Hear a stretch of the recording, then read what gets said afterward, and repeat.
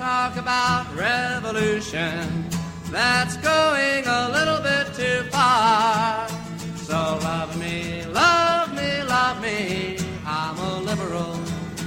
Hello, and welcome once again to more like The Worst Wing, the show where here in the cool zone of 2020, we take a look back at a decidedly less cool time, Aaron Sorkin's seminal television classic, The West Wing, from a bit more of a leftist socialist perspective. I am Stu. And I am Dave. And this week's episode is the last episode of Season 3 of The West finale. Wing. It is the finale. Yay! We've been building towards this over the last two episodes. It started off with CJ receiving death threats and being assigned a Secret Service agent for a full-time detail to protect her. And it's also been set up for the last two episodes that there is a foreign agent who is funding terrorist attacks, who is visiting the United States on a diplomatic mission that President Bartlett has now functionally come around to the idea of extrajudicially assassinating. Right. He really did want to put him in a courtroom, but some Russians tortured some witnesses, so that put a kibosh on the whole thing. And this is very, like, this dominates the arc of this particular episode. It's the sort of the ongoing justification that the president is seeking for what seems to me, and I don't know if you agree with this, but like a decision that he has clearly already made. Yeah. He doesn't seem that troubled about it in the actual moment. So I think it seems fairly clear he realizes that where this end game is heading. Yeah, and like once you start the Joint Chiefs and Leo down this path, there's no real pulling them back off of it. Well, and you also you mentioned here that during the initial briefing on what the operation to murder this guy would look like, it says, "Oh, we have to make sure we do this assassination legally," right? Yeah. It's just like, okay, because there's just a fundamental dissonance here where it's one thing to be like, all right, got it in my head. We are planning this operation to kill this guy. We can now, I guess, within the room, we can be honest with ourselves. Like, we don't need to obfuscate this. But that entire meeting is nothing but legal obfuscation of it, where they discuss the episode title itself, the Posse Comitatus Act, which says that the military cannot be involved in these sorts of things, so therefore the military can't do it. Apparently, the FBI can't do it because their role is not is investigative. Yeah. Okay. Sure. Yeah. FBI, right. Well known for never doing arrests or using guns. Yeah. Well known for those things. I don't know what the fuck Leo is talking about when he says that. But yeah. They go over all these legal acts. National Security Act says that it can't happen on American soil. Posse Comitatus Act says you can't use the military. So there's all these legal loopholes they have to go through. And it's like, okay, so fine. It will happen out of the country in Bermuda, and it will happen with three guys who are, I don't even know who they are. CIA, I guess? I can't remember giving a description of... There's some sort of operative. It doesn't really matter. Like, they're American operatives at the end of the day. It's America doing this, whether it's done by the military or it's done by three guys from Silvercorp. Except, they drowned halfway there because... Yeah, they tried to fly into Bermuda and ended up in the Triangle. Whoa! Yeah. So yeah. So the whole episode has these things of them. It's sort of like signaling to the audience that if you create enough, and I wrote this down, like if you create enough rules and strictures around how you are going to execute this fundamentally illegal act, immoral and act, less. Yeah, let's not even start with that. Like you can create a reality in which that you can claim you did it perfectly, right? But we didn't violate the National Security Act, and we didn't violate Posse Comitatus, and we didn't. I rescinded my own executive order that says I can't do it, so we're in the clear. Yeah, like that's literally their argument. And it's just, I mean, it's your technocracy in a nutshell. It's, but well, I did the political assassination by the rules, therefore it's fine. You can't ding me on any rule violations, at least. Yeah. Yes. And like they go through this thing where and this is a scene, Sharif is there on a diplomatic mission because he's a defense minister for, yes. I can never remember the fake name of the country. Kumar. That's their fake Middle Eastern country that they don't have to use a real country's name to get in political trouble. Yet they still called out Saudi Arabia in that one episode. They called out a very famous movie because Mr. Kumar and his buddy Harold need to go to White Castle. It's not spelled the same. It starts with a Q, but that is still funny. Harold and the country of Kumar go to White Castle. We're gonna need a lot of them little burgers, man.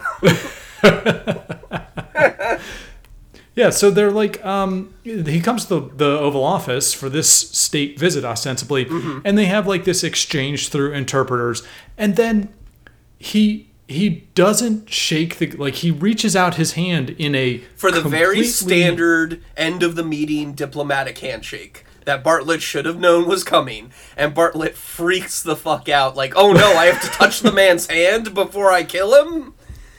And decides to make a big scene about it and refuses to shake the man's hand. And, like, surely if you are this guy, I'm not flying anywhere in the near future after that moment.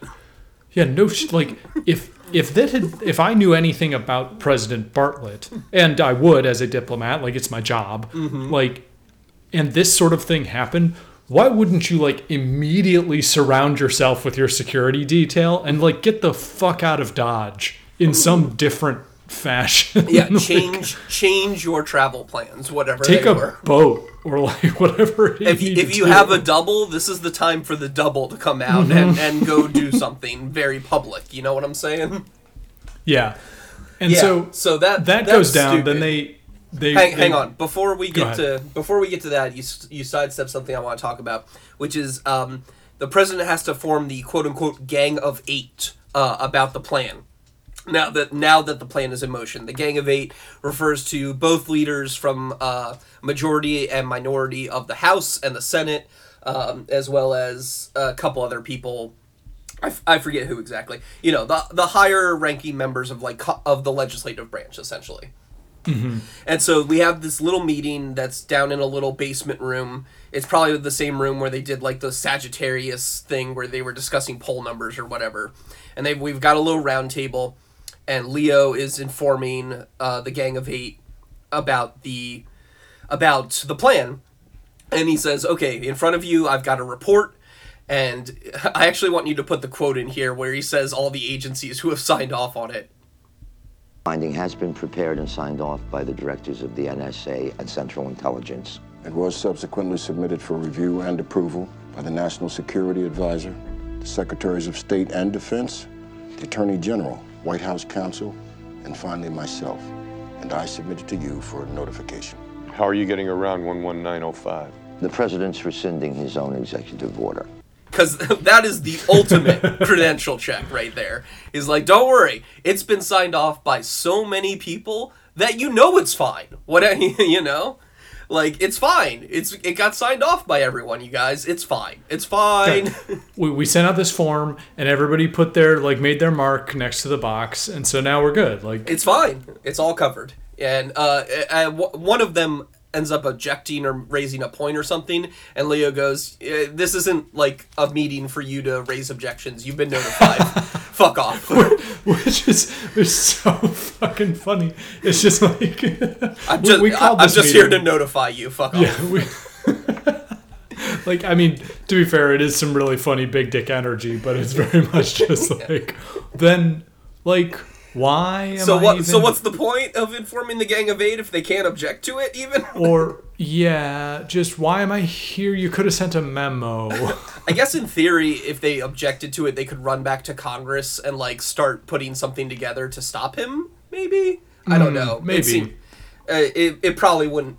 Knowing the speed of Congress, that seems impossible to have that happen before the actual assassination goes off. So okay, now let's go ahead to the. So at this point, Yeah, they're going to this show that we talked about in the last episode, the War of the Roses, which is a succession of Shakespeare plays that are held basically together. And I was thinking about this because the idea is that says the play is 19 hours long. Yeah. and we were thinking about it because it's like the reason that they use this is so that it isolates the heavy hitters in a moment out of time over which they only just receive information. They can't make decisions. Right. And they're not Bartlett's not surrounded by his staff, in the Oval Office where he could do a million things. It's just him and Leo, and all he can do is make the call as to, okay, take him or not. Yeah, and eventually he does. And so there's this the penultimate kind of scene with Bartlett and Leo is that Leo is sitting there, and we just talked about this, where it's just like Bartlett correctly identifies the fact that this is morally incorrect. Not only does he correctly identify that, he also correctly identifies that the Americans will eventually be found out as the culprits and be blamed, and they will. Spoilers. Yeah. Not to. So he figures he correctly assesses this is both morally wrong and quite possibly tactically wrong, in that it is going to spark massive tensions and, as he says, probably a war with Kumar.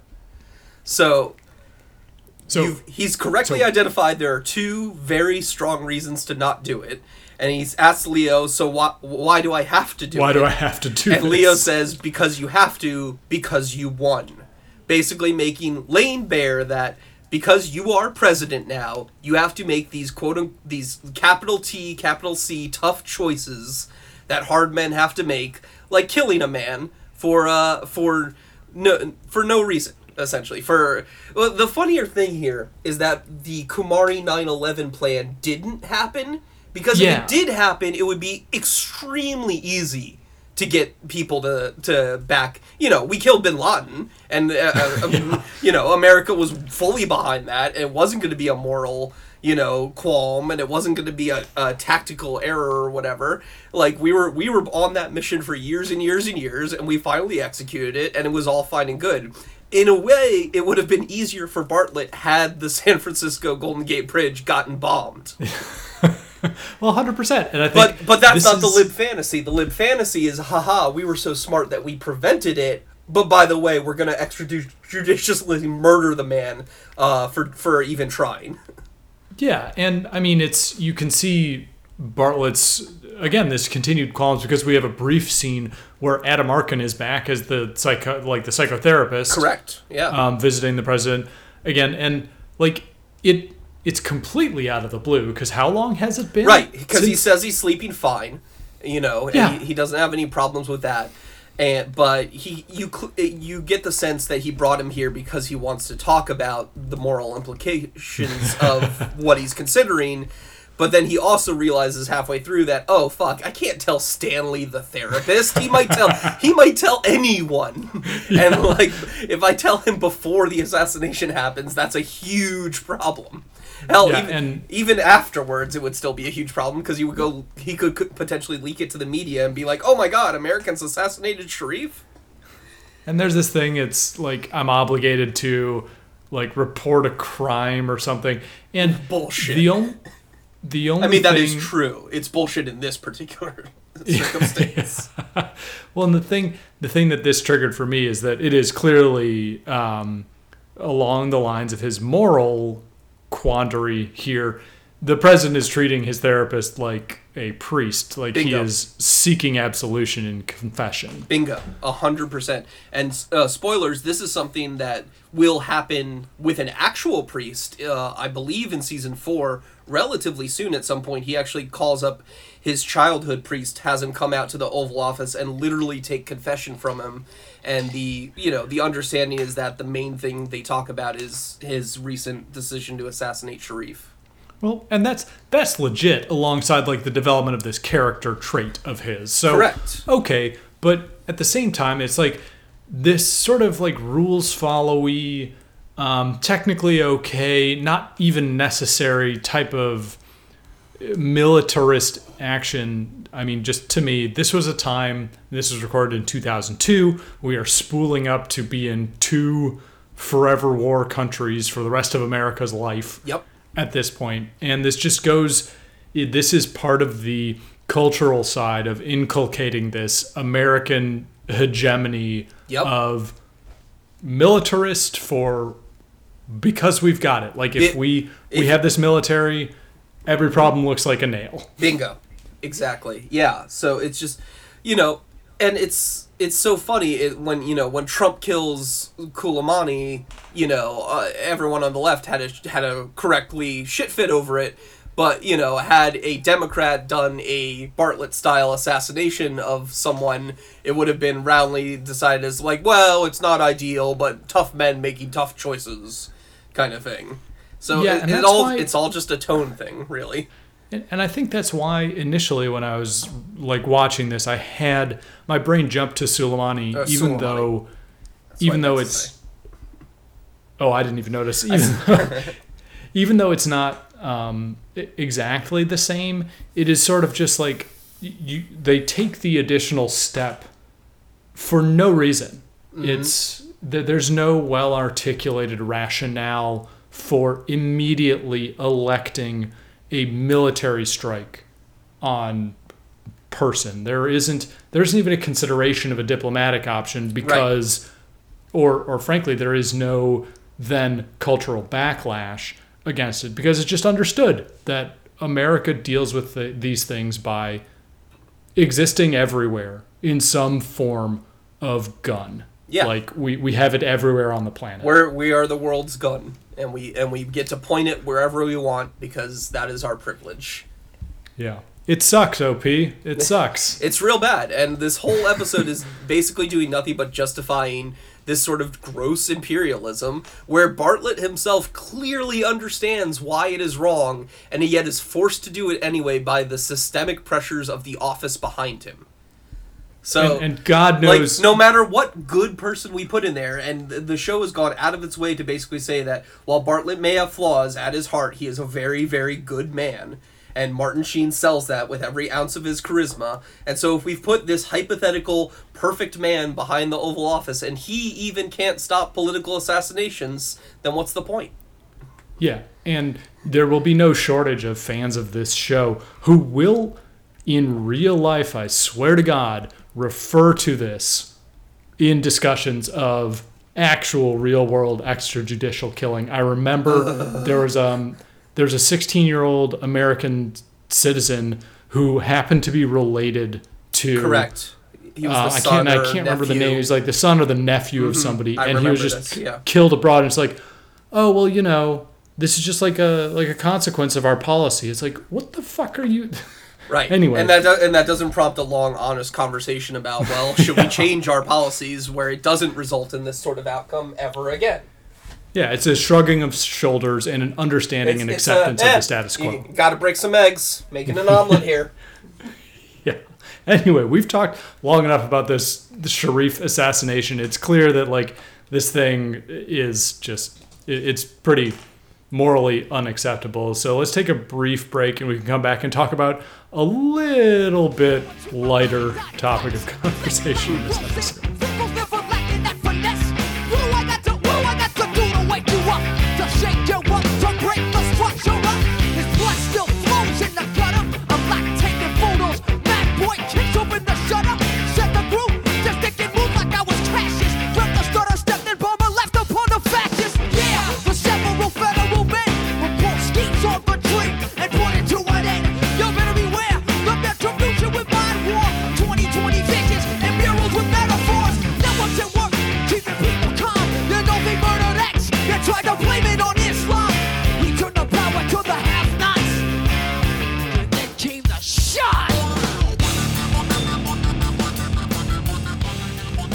Welcome back. So the major other subplot of this episode, I would say, is what happens between CJ and her Secret Service protectee slash crush, Simon Donovan, who they both go to New York with the president for the fundraiser slash play War of the Roses thing. And while they're there, at first, there's a little... CJ goes off to do something during intermission. To talk to the press during intermission or some shit. Yeah, talk to the press. Exactly. Thank you. And Simon scolds her. Oh my god, you went somewhere without an agent. What the fuck are you doing? You're like the most annoying productee to handle. Blah blah blah. And she's just kind of like laughing this off. And it's like, Simon, you're being so silly. He's like, there's a man trying to kill you. And she's like, yeah, that's that silliness I was talking about. But anyway, midway through this conversation, Simon gets a call. CJ does the very annoying thing of keep trying to talking to him while he's on the phone. And he even does the finger in the other ear move, and then finally he just turns around and goes, "My ear is up to a phone. What does that mean?" Which is real good energy here between these two. And so the phone call is alerting him to the fact that they caught CJ's death threat man. Yes. She is now safe. She no longer needs a protective detail. And this handily clears up the, oh shit, I cannot date a protectee even though you tried to kiss me last time. There's a fun bit of back and forth where CJ is like, where he's like, but you said you didn't. She's like, I was lying, you moron. It's really good. It like, is. I really enjoy the energy they have back and forth here. But of course, because this is West Wing and this is the season finale and this is meant to be the tragic episode where a lot of wrong shit happens, I timed it, and it takes 6 minutes from the moment that they kiss in celebration of the fact that, they can now begin dating, presumably. And so they have a nice kiss moment, and 6 minutes later, Simon Donovan is fucking dead. Oh no. Yeah. See, kissing CJ is hazardous to your health. So this is actually, and we had like a whole thing about this where it's like, this is actually the scene is purely for the drama, because she will not, I don't think outside of like a couple of episodes, Simon Donovan will never be like a thing. No, again. Not really. Yeah, like I think it comes up as like, hey, are you still something about Simon? Like maybe one time. Oh yeah, because Danny comes back. Yeah. Right. Anyway. Yeah. And he says sorry about Simon or something like that. So this launches into, there are 2 montages at the end of this episode. Mm-hmm. One of which is Simon's death, and it bleeds into the "He is an English man," which isn't even in the War of the Roses. But so there's these 2 montages over music at the end of the episode, which is several plot arcs, and I think we talked about this briefly, of these characters failing and fucking up, which is this is our low moment for our crew, which is quite good, because we don't often see that. Correct. We usually get either Pyrrhic victories or small losses, or sometimes small wins. We rarely get a true sort of tragic moment like this. One could argue the shooting at Roslyn was sort of similar, but that was more it's charging more than being defeated. It's anticipatory. That was correct. That's a good way of putting it.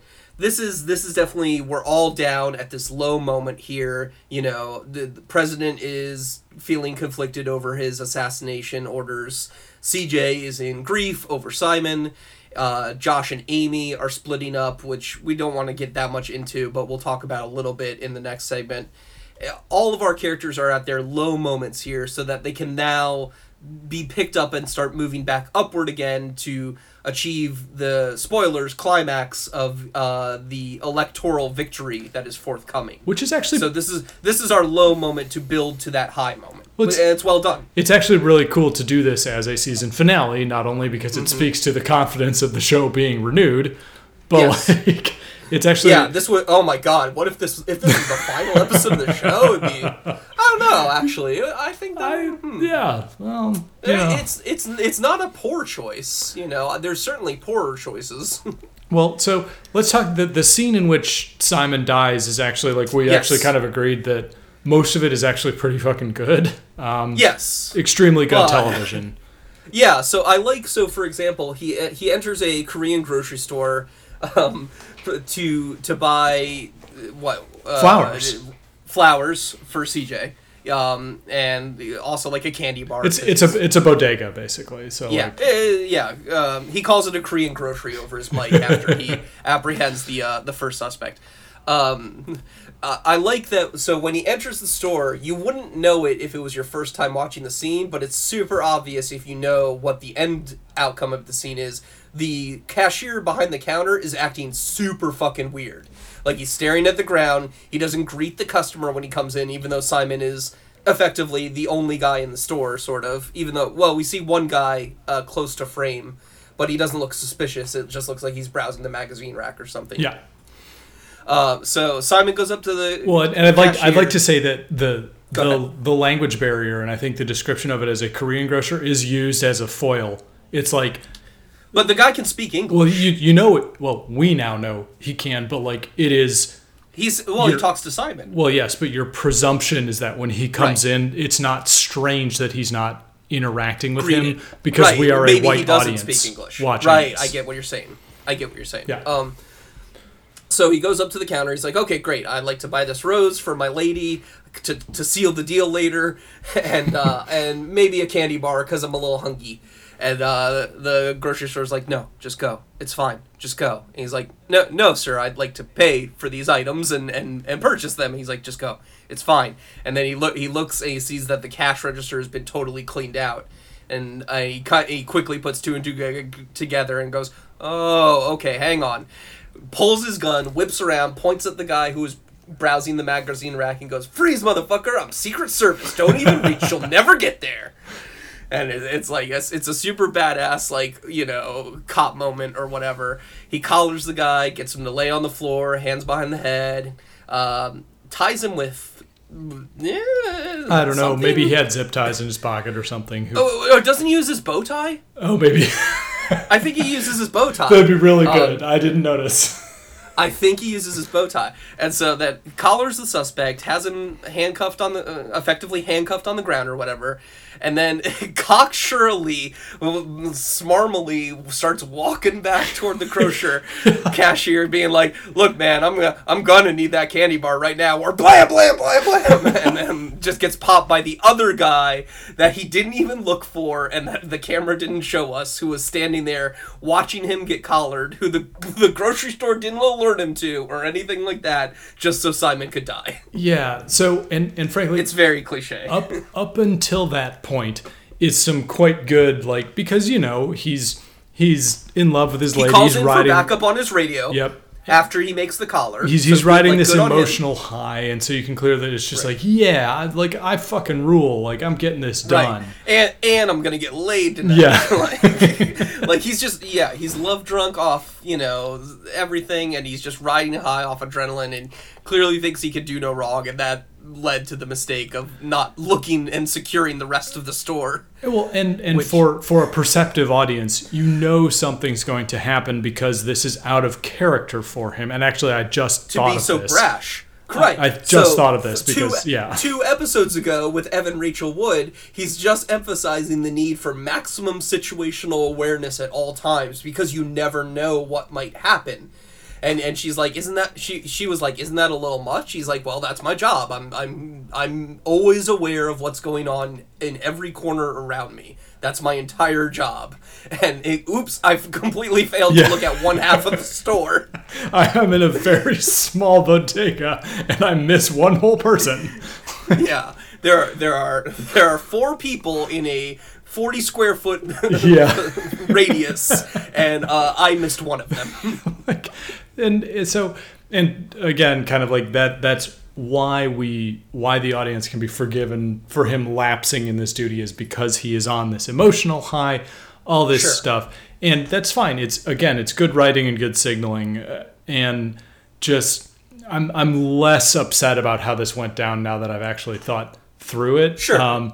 But the thing that sticks in my mind too is, why isn't he wearing plates? Like, why doesn't he have a vest on? Or a bulletproof vest, at least. What the fuck? There is absolutely no way.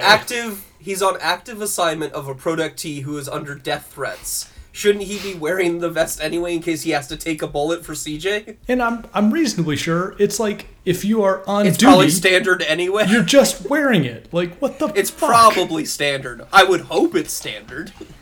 I certainly hope it's standard. If these guys are expected to take a bullet, I want them wearing bulletproof vests. I also just, there definitely wasn't a scene where he, like, awkwardly shimmies out of a vest to put his tuxedo back on. Right. or something. That would be good. That'd be good. So, this is, and yeah. this is kind of like, we get the montage So over. Ron Butterman has to tell her about it. She makes all the appropriate grief faces for the camera. She cries. It's sad. We play that goddamn version of Jeff Hallelujah. Buckley, Hallelujah. That was so overused in these early aught years, where just every show had to have some sort of sad moment fucking playing to this song. So it wasn't overused yet, so I'm not going to ding the show for it, but in the light of 2020, it's like, oh boy, hallelujah, yay. Yes, I remember that. My heartstrings are affirmatively being tugged Yeah. right now. So it's fine, though. It's well done. It's, as much as we can debate about Simon's tactical blunders, clearly the show wanted to kill him off, and whatever, quibbling is sort of irrelevant. It plays well as a dramatic device. This episode overall is pretty good as, like, Yes. an episode of television.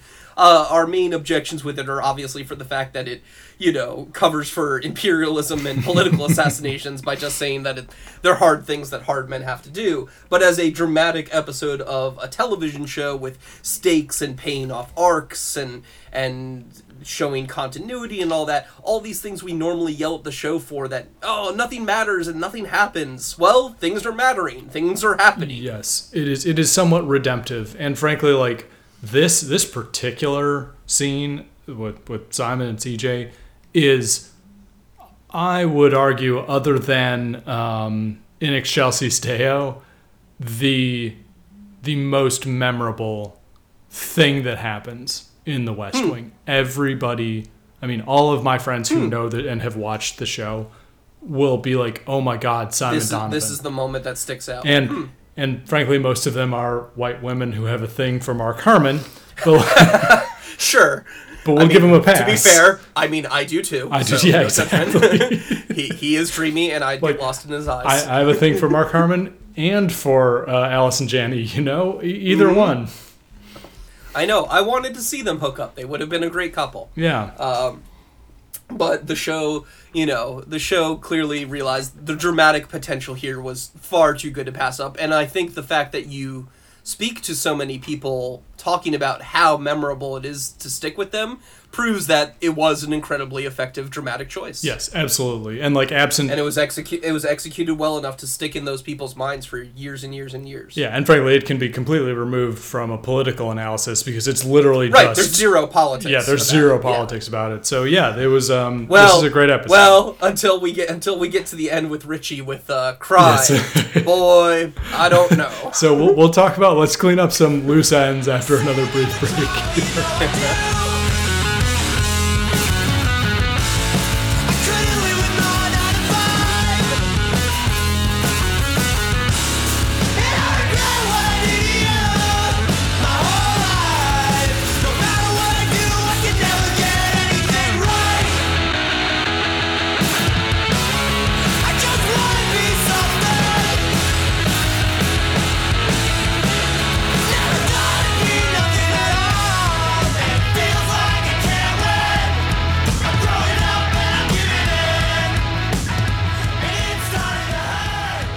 So the less serious kind of aspects of this episode, Josh and Amy's relationship continues apace, and they are, just fighting about this vote that the White House is trying to whip.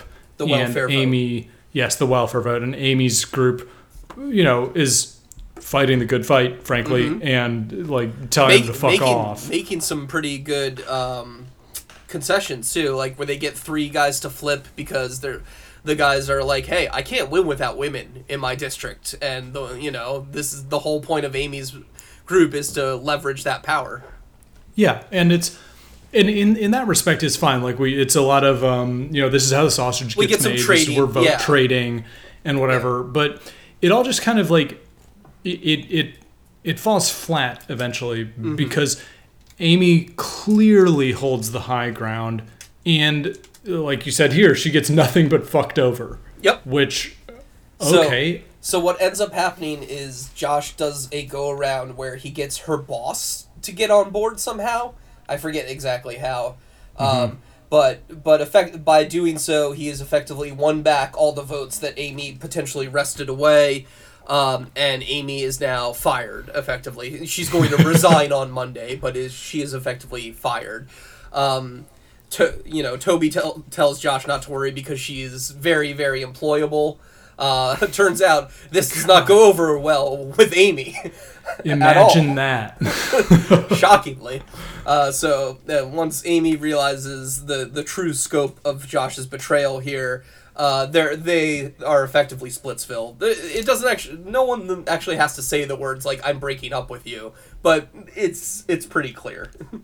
Yes, she's fucking done with him. And I would be too. I mean, because fuck that. Like it's the fucking worst. Like. Yeah, he completely betrays her on both a personal and professional level.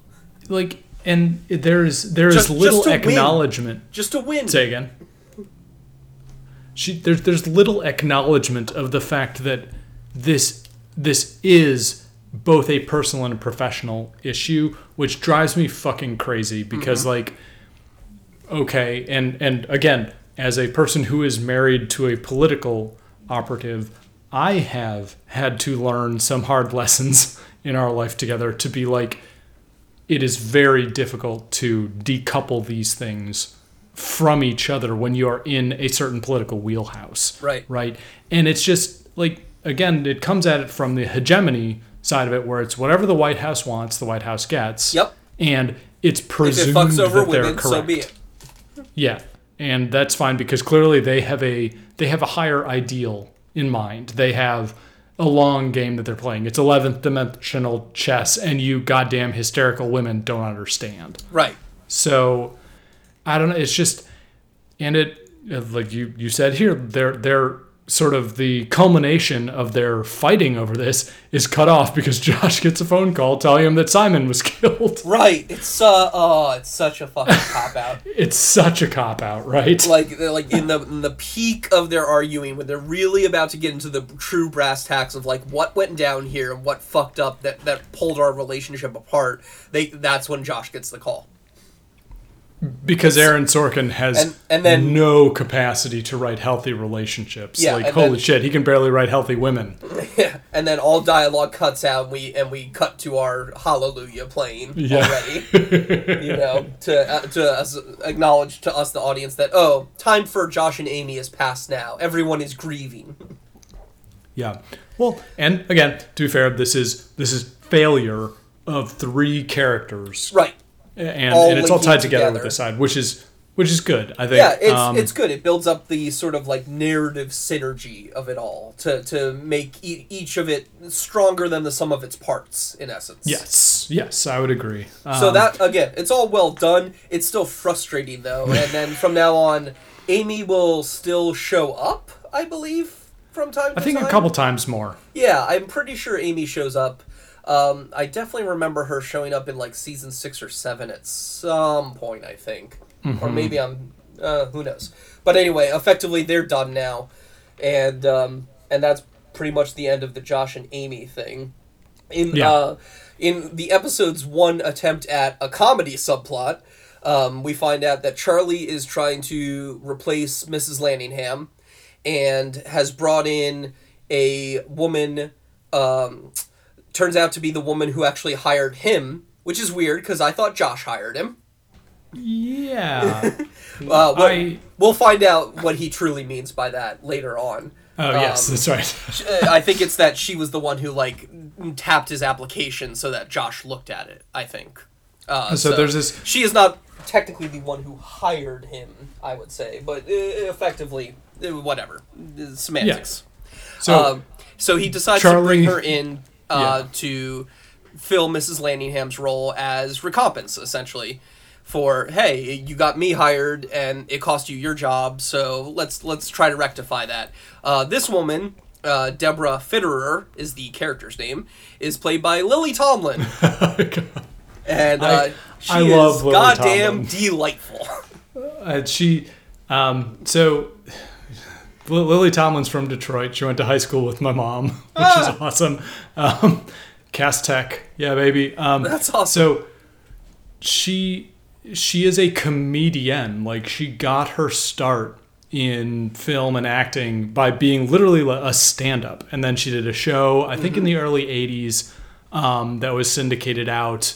That was just like a variety show, but with a comedian bent. And she has since Was sort on of SNL, obviously, Yes, and all that yep. good stuff. and she's in Grace and Frankie now, which is, if you're okay with enduring boomer stereotypes, it's a really fucking funny show for the supporting cast. Highly recommend. But yeah, she's awesome. She's fantastic. So she at first Charlie shows up to her house to be like, okay, I'm gonna get you an interview with the president, and she's like, no, I don't want that. I'm doing fine. I'm self-employed. I'm my own boss. I have my own business. He's like, oh, great. So how's business going? And she's like, okay, fine. It hasn't been great. I started out with gambling, and that didn't go well. But now I'm an alpaca farmer. And he's like, those weird llama-like things? She's like, yes. I have 2 of them. Their wool can be used for textiles. She's like, oh, so you bought a brochure. Well, and it's well done. It's really actually good comedic back and forth. It trades on her. She has this bizarre style of deadpan that is like, it's sort of an agnostic deadpan where she just keeps going regardless of what anybody else says or what the context of anything is. And it works really well with Charlie because Charlie is super fucking earnest. Yes, and completely unfazed by anything. Yes, absolutely. Yes. So the 2 of them together is just like, this is great. Yeah, it's a great comedic pairing. So he manages to wrangle her into an interview. And she shows up at the White House to interview the president. He pulled out 5 minutes of the president's schedule or whatever. She shows up and she's like, "Whew, all right, I got here." And she's like, "I was a little nervous, so I took a pill." And he's like, "You took a pill?" I might have taken 2. And she's clearly like stoned out of her gourd on something. Can't remember her own name when she gets to talk to the president. And starts going on about how she tried craps and blackjack and alpaca farming and all this stuff, and the president's like, "Why did you bring this crazy lady to me?" Yeah. It's all very well done. It's very funny or whatever. We're gonna see more of Deborah Fitterer again because Charlie says like, "Okay, well we're gonna try again." Until you get it right, I would recommend not being stoned on Oxycontin or whatever the hell you took next time. And this is another excellent sort of continuity play. Yes, basically because they rely on this. They rely on this going forward into a new season. Yep. Yeah, we're setting up an arc from one season to another. So the show is starting to get more bold with serialization and actually keeping these arcs around and paying them off and finally not making that cardinal sin we accuse it so much of. Yes, exactly. Perhaps they will matter. Perhaps some things will matter. And spoilers, she will eventually get the job and replace Mrs. Landingham as the president's executive assistant. Yep. So, and then one last thing I wanted to talk about is Richie. So, oh yes, Richie himself. They do this kind of funny play with him where he's going to the Yankee game at the same time they're going to the play, and they use the presidential motorcade to fuck up traffic in New York, which I'm sure New Yorkers, are thrilled about. But it fucks with Richie too, and so he ends up being like super late to the play, and Bartlett, they end up meeting somewhere backstage when Bartlett's having a smoke, and Bartlett starts off with like, well, you can make your lateness right by apologizing to the bishops or whatever, the Catholic charity who's running the thing. And immediately Richie starts back in on him with like, wow, you're a real liberal, superior son of a bitch. You know, baseball is the game of the American people, not going to a fucking gay little theater. Like, Richie is played really well by James Brolin. James Brolin. And so here's the funny thing. He's clearly meant to be the George W. Bush analog, so that our liberal viewers here in 2002 can get the vicarious satisfaction of watching the George W. Bush of the fictional West Wing universe get crushed by our man Bartlett. But he's not George W. Bush, though. He is actually the West Wing's version of Jeb. Yes. he is Florida's governor in 2002. He is West Wing's Jeb. It's like if Jeb was on like a motorcycle. Right. Like what if Jeb actually was the badass he thinks he is? he carries that big stupid 1911 that he got engraved with his name on a river around and rides a motorcycle. God, if only. So that's all fine and very funny to me. But so you brought up earlier how Simon's death and everything with him and CJ isn't politicized at all. And you're right. It's not by any of our mains or by Simon or CJ themselves. It is politicized by Richie when he hears the news about this, when Bartlett tells him, hey, I just lost a Secret Service agent. He was a good guy. He was protecting my press secretary, who was actually on my detail at Roslyn when the shooting happened. So we're all kind of shaken up about that right now. And Richie's response, rather than just saying like, "Oh man, I'm sorry for your loss. He sounded like a great agent," is the somewhat famous crime. Boy, I don't know. And What the fuck? What the fuck? Like, come on here. So they get that out of him, and Bartlett doesn't mention anything about it at the time, other than taking a pause to sort of acknowledge that just escaped his lips. And he then, a few minutes later, goes, by the way, if you're wondering, crime, boy, I don't know, is when I decided to really kick your ass in this election. Because before then, I wasn't really gonna, is the unsaid implication. Just, it's this embrace of the fairness, and we were gonna have let's have a great debate, he says. We're in this election, and we're gonna fight on behalf of our people. Let us have a great debate in front of the American people, Governor Richie. He says, I want us to have I want us to be shouting ideas back at each other in the marketplace of ideas. Yeah. and Richie is, of course, just like effectively trolling him the whole time. Not doing a great job of it, but he's trying his best.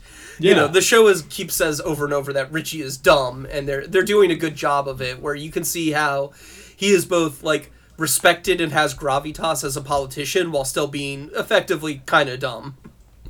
He's not an idiot, but he's kind of dumb in that way that liberals love to make fun of. Yeah, no, I mean, he's pretty stereotypical in that he's sort of, it's a little bit of like the old South planter aristocracy type, where very, very North Florida energy. Yeah, and there's a gravitas about him that is presumed primarily because of our cultural history. Like, because you look at a guy, the grand old party, Yeah. I think that's perfect. Yeah. Yeah, it's that sort of thing. It's the idea that some Republicans, they have this history and this heritage that's just, we got to respect it. It's good to have land type of thing. Well said. Yes, exactly. He's drinking a mint julep, talking about how great it is to have land. I think that pretty much does it. Any other thoughts before we wrap up? No, let's take a brief break and close her down.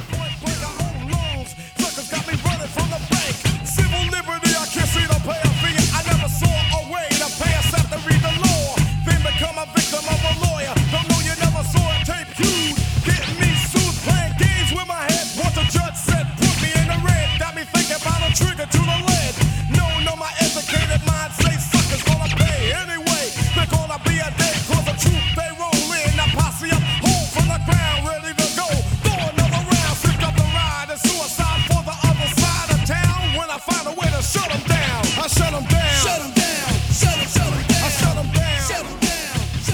All right, and that does it for this episode and for this season of the Worst Wing. We finally did it. We're here at the end of season 3.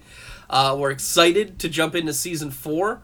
Apologize for the slight delay recently. I had a little medical problem with my foot where it hurt real bad, but that's thankfully clearing up now. I want to take a brief moment. Obviously, anyone listening to this is hopefully aware of the massive protests still going on, that all kicked off from the murder of George Floyd by police. The Worst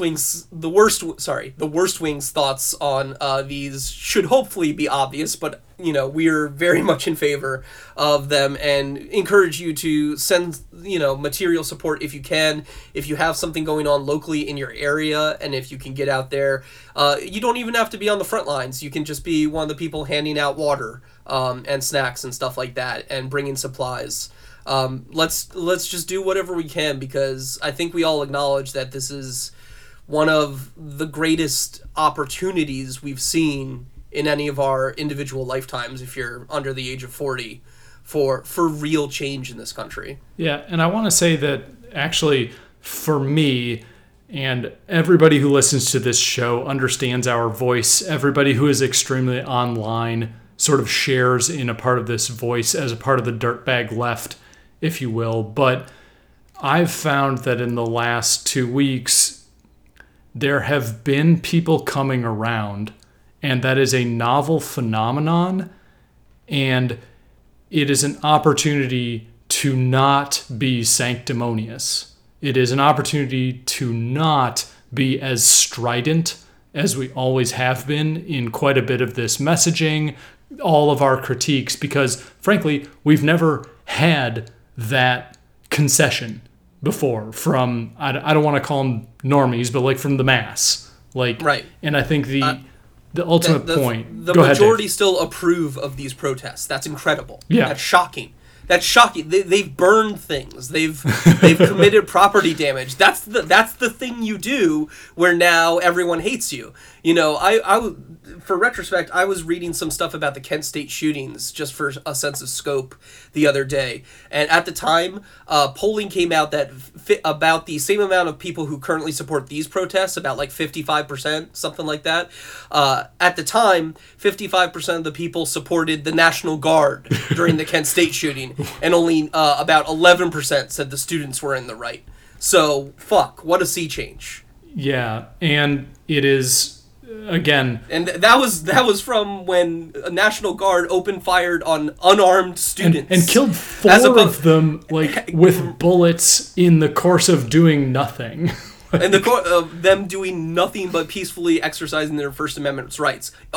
In these protests, there have been so many non-peaceful actions, and I'm not saying that to shit on those non-peaceful actions. They clearly have their purpose, but the fact is that that's supposed to be the PR nightmare part, right? Oh, the second you loot anything, the second anything gets burned down, oh, now it's all violent protests, and oh, public opinion's gonna turn on you, but it hasn't. The people are still with them. The people still understand that the cops are the problem. Yeah. That's incredible. Well, and it's also an opportunity to seize on what is practically a universal tendency, which is that the cops are fuckers, and literally a very minor tweak brings an incredible amount of people on board with us. So I think overall my reaction has just been to actually back off from my rhetoric that is usually over the top and again very dirtbag, and it's unacceptable. Yeah, to a lot of now's the time libs. for solidarity. Before anything else. Now is the time to be welcoming with open arms, to accept anyone who is willing to stand with you and say, yeah, fuck cops. Yeah. Let's go do it. You give a little and you get everything. So I think it's just keep it up. We keep up the pressure here, and already we're starting. I'm not going to claim victory or whatever, but we're already starting to see movement that I haven't seen on this kind of stuff in decades. Yeah. And just the rhetoric alone, the shifting of the Overton window alone, the fact that defund the police is in the national conversation, when 2 weeks ago, if you had told me that it would be, I would have called you a fucking moron. Yeah, like, what? No, they're never going to talk about that. Are you kidding me? And look where we are now, and it's only been a couple of weeks. So just all we can say is, solidarity to everyone out there marching. I wish I could too. As soon as my foot feels better, I'm going to try to see what I can do in my area. I've donated a little bit to some of these bail funds, whichever causes you feel. If you have some additional income, do what you can. Just do what you can right now, because this is one of the greatest chances I've seen to actually claim power in a long time. Yeah, it rules. It's awesome, and it's incredible, and it's been up, I've read the mood in the Cool Zone, it's uplifting for a lot of people, and the reason you feel that way is it's the reason we felt that way about Bernie back when he was winning. It's the hope of a better world is possible, and it is out there, and the people are even willing to be with you on this one, that's the incredible part, and it's so keep feel the fire of passion in your heart, and do what you can. Hell yeah. And we will talk to you for episode 1 of season 4 shortly. Soon. Yes, we're looking forward to that. So again, thank you for listening. If you have any comments, thoughts, suggestions, you can shoot us to them on our thread, or you can shoot the show an email at theworstwing69@gmail.com. Nice. And we'll be back for season 4 of The Worst Wing. Bye-bye, right. everyone. Bye, everybody. Send all the money you ask for, but don't ask me to come on.